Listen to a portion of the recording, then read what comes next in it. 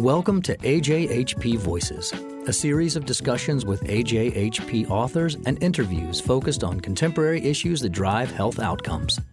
AJHP is the official journal of ASHP. Its mission is to advance science, pharmacy practice, and health outcomes.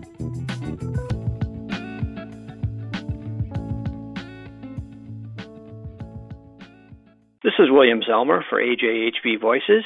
This program is about the article, Incorporating Medication Indications into the Prescribing Process. With me are three of the authors, Dr. Mary Amato, Professor of Pharmacy Practice, Massachusetts College of Pharmacy and Health Sciences, Dr. David Bates, Chief, Division of General Medicine, Brigham and Women's Hospital, and Dr. Gordon Schiff, Associate Director, Center for Patient Safety Research and Practice, Brigham and Women's Hospital, Boston. David, I'd like to ask you to comment on the following point. You know, most pharmacists appreciate the patient safety and efficiency benefits of knowing the prescriber's intent when they process a medication order. Although this issue has been discussed for many, many years, it's not yet a standard of practice in prescribing. In your view, what are the main reasons that we're not there yet? I think that there are a couple. The biggest one is that physicians have resisted doing it, and the main reason that they have is we're pushed to do so many things. But there are also issues with physicians being nervous about saying something is for an indication when there's not FDA approval for that indication, and many drugs are used in situations in which they're not FDA approved. And another challenge which we'll come to is we now have implemented electronic health records, and most of them do not yet ask providers to provide an indication. Okay. Well, Gordy, you say in the article that now is the time for establishing indications-based prescribing. Why do you say that?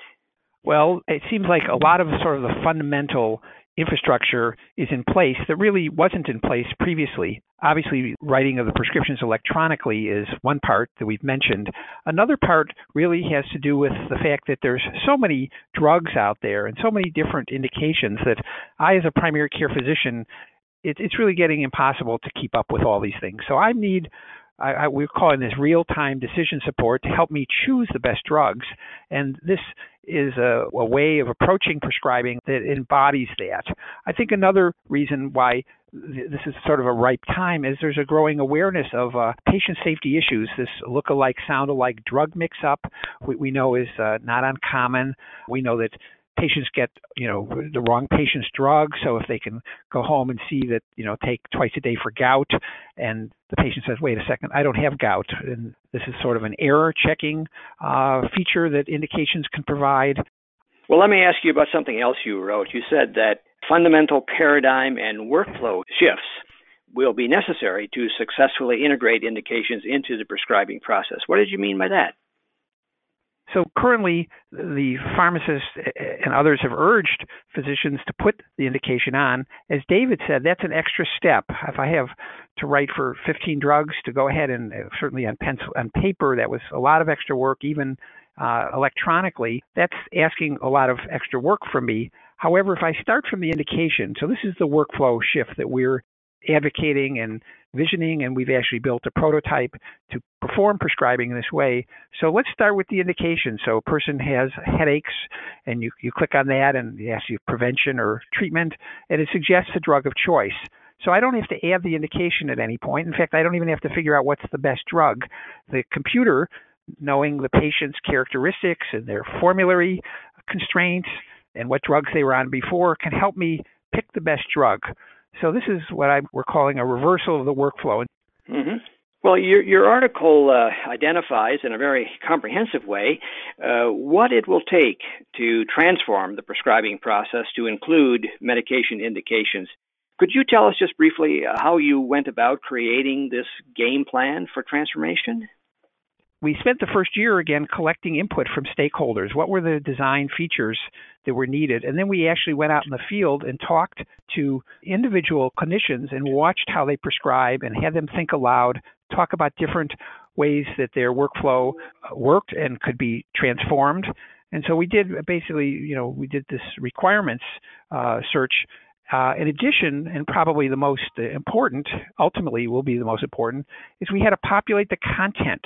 And Mary, do you want to talk to that? What was necessary for us to actually go ahead and put what the drugs of choice were? Yeah, sure. It was to try to make some test cases to test out this prototype we did. We wanted to make it so that it was patient-specific and incorporated some decision support around specific patient recommendations for medications for specific patients. So Alejandra Salazar, another pharmacist, and myself spent a considerable amount of time going through and developing clinical scenarios, referring to guidelines, and then coming out with recommendations according to test cases. And we reviewed the cases with the experts, and it took quite a lot of time to develop the content around that, but we feel like that really helped make it more patient-specific and quicker and easier to use. It means that the clinician who's placing an order is not reinventing the wheel each time they say, what should we prescribe for gout or for gonorrhea, but really is building on recommendations that have already been carefully vetted and hopefully from trusted sources and just ready to go once you tell that that's what you're trying to treat. And that's what we observe when people try to work on these scenarios in this prototype that, as you said, we've tried to re-engineer the workflow here. Right. Well, this is probably a good point to ask another question that I'm interested in. You point out that ultimately there's going to be a need for a standardized database for indications information that'll be accessible across all electronic prescribing systems. How might such a database be achieved? Well, there are a couple of ways that it could happen.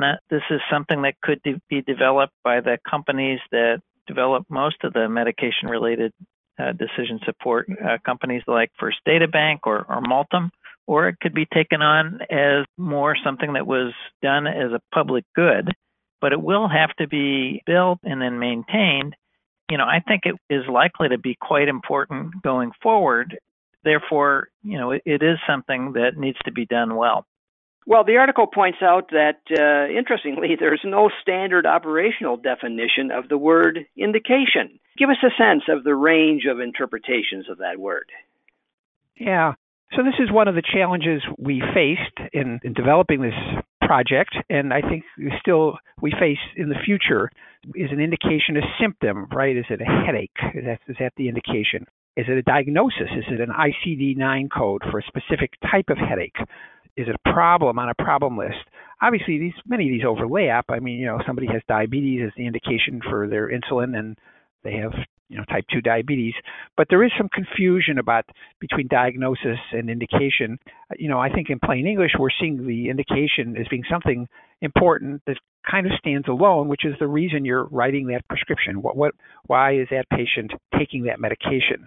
And so it should not only be captured from the clinician's end and maybe even pulled in from the problem list or what the doctor is writing in that note, but also perhaps mapped and translated into patient language. So, hypertension would be high blood pressure. I'd like to, if I could, just tell two quick stories about some of the benefits of requiring an indication. One of the first drugs that we did this for was for methotrexate. And we were having problems in terms of safety with people using methotrexate in chemotherapeutic doses when they were, say, treating a rheumatologic condition. What we did was require for methotrexate that people supply an indication. That then helped us deliver better safety-related decision support, and we were able to essentially eliminate the safety issue that we had with methotrexate. Another example relates to ondansetron soon after it came out. And there, the issue was that there were two different doses for ondansetron, and it was quite expensive at the time because it was still on patent. One was for postoperative nausea and vomiting, and the second was for nausea and vomiting associated with chemotherapy. But without having the indication, we weren't able to give the right decision support. And by asking people to provide the indication, we were able to save hundreds of thousands of dollars a year because you can use a lower dosage for postoperative nausea and vomiting. Very good examples, yeah. Well, the paper identifies 10 major challenges and complexities of incorporating indications into the prescribing process. I'd like to ask each of you to pick one of those issues that you think is particularly important and discuss how you believe it should be addressed. Mary, could we start with you? Okay. think I'll choose the complexities in transmitting the indication information, because I know that often there's a chance to input indications in an electronic health record on the prescribing side that may or may not make it over to the pharmacist. We have an example of that in our EPIC record, where you can associate a diagnosis with a medication, and that goes into the electronic health record on the hospital side, but it does not get transmitted to the pharmacist, so the pharmacist doesn't have access to that. Whereas you have to go through extra steps and add additional order details if you wanted to actually make it to the pharmacist. So I think it's really important to design systems that do send the relevant information and are interoperable between pharmacy and prescriber. So I'm going to talk about extra provider time and effort. I think that's the biggest one. It was number one on our list.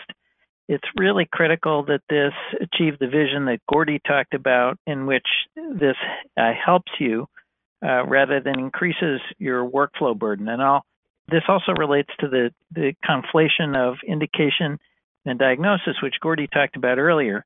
Now, when we order a lab and we have to say what diagnosis is associated with that lab, physicians are required to go in and answer a bunch of additional questions, which just absolutely drives them crazy. That cannot happen here, or providers will just reject it. Right. Gordy, what would you say? So this is one that's the most commonly heard one, and I want to raise it up the flagpole in part to defang it. This is this idea about confidentiality and privacy. So do I really want to walk out with a prescription that says, take this drug for gonorrhea or for schizophrenia or sensitive diagnoses, HIV? We very much appreciate the need to be sensitive to that. And in fact, the way we've gone about designing our protocol is that there's certain diagnoses, particularly mainly mental health diagnoses and sexually transmitted infections, that by default, we don't have the indication print. So that indication would not be put on the prescription, would not be transmitted, although the physician could choose to do that. I mean, in some ways, if somebody's on Truvada, it might be kind of obvious if somebody looks at their medicine cabinet or their wife sees that pill bottle. So they may recognize that it's really just as well, or perhaps better, to say what the indication is, even in these sensitive conditions. But so this has been one of the sort of constant worries over the years, or things that people have raised. We actually think there's ways of obviating this really by the way we want to design the new program, really making it optional, and that again the default would be to keep it off in these sensitive conditions. Well, I appreciate the comments of each of you on some of the major challenges and complexities. Very interesting. David, I'd like to ask for your perspective on this point. As you and others continue to work on transforming the prescribing process, what lessons, if any, do you think can be drawn from the generally unsatisfactory experience of clinicians related to automated alerts? And I'm thinking of potential drug interactions in this regard.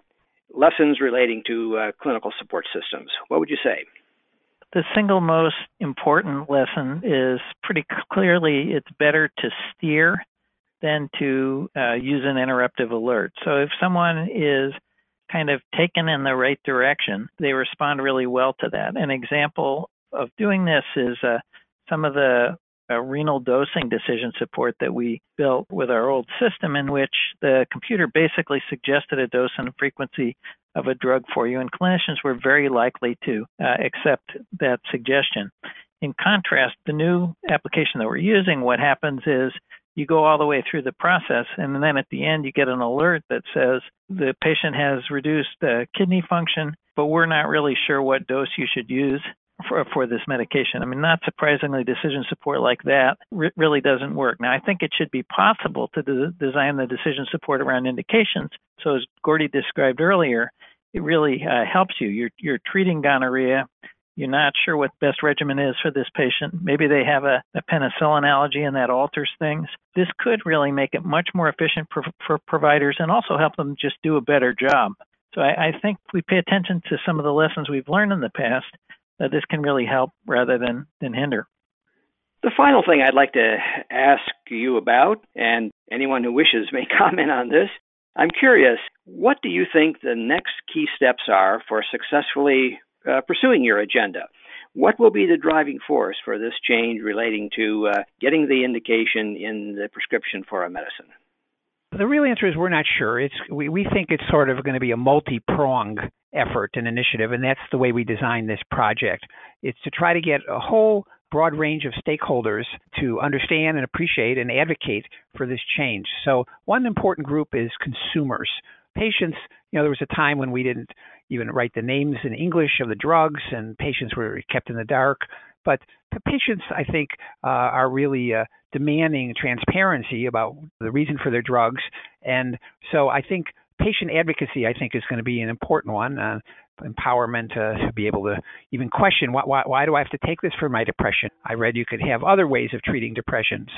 And that's something, again, part of this time is right, a change in terms of how patients are included in the medication decision-making process.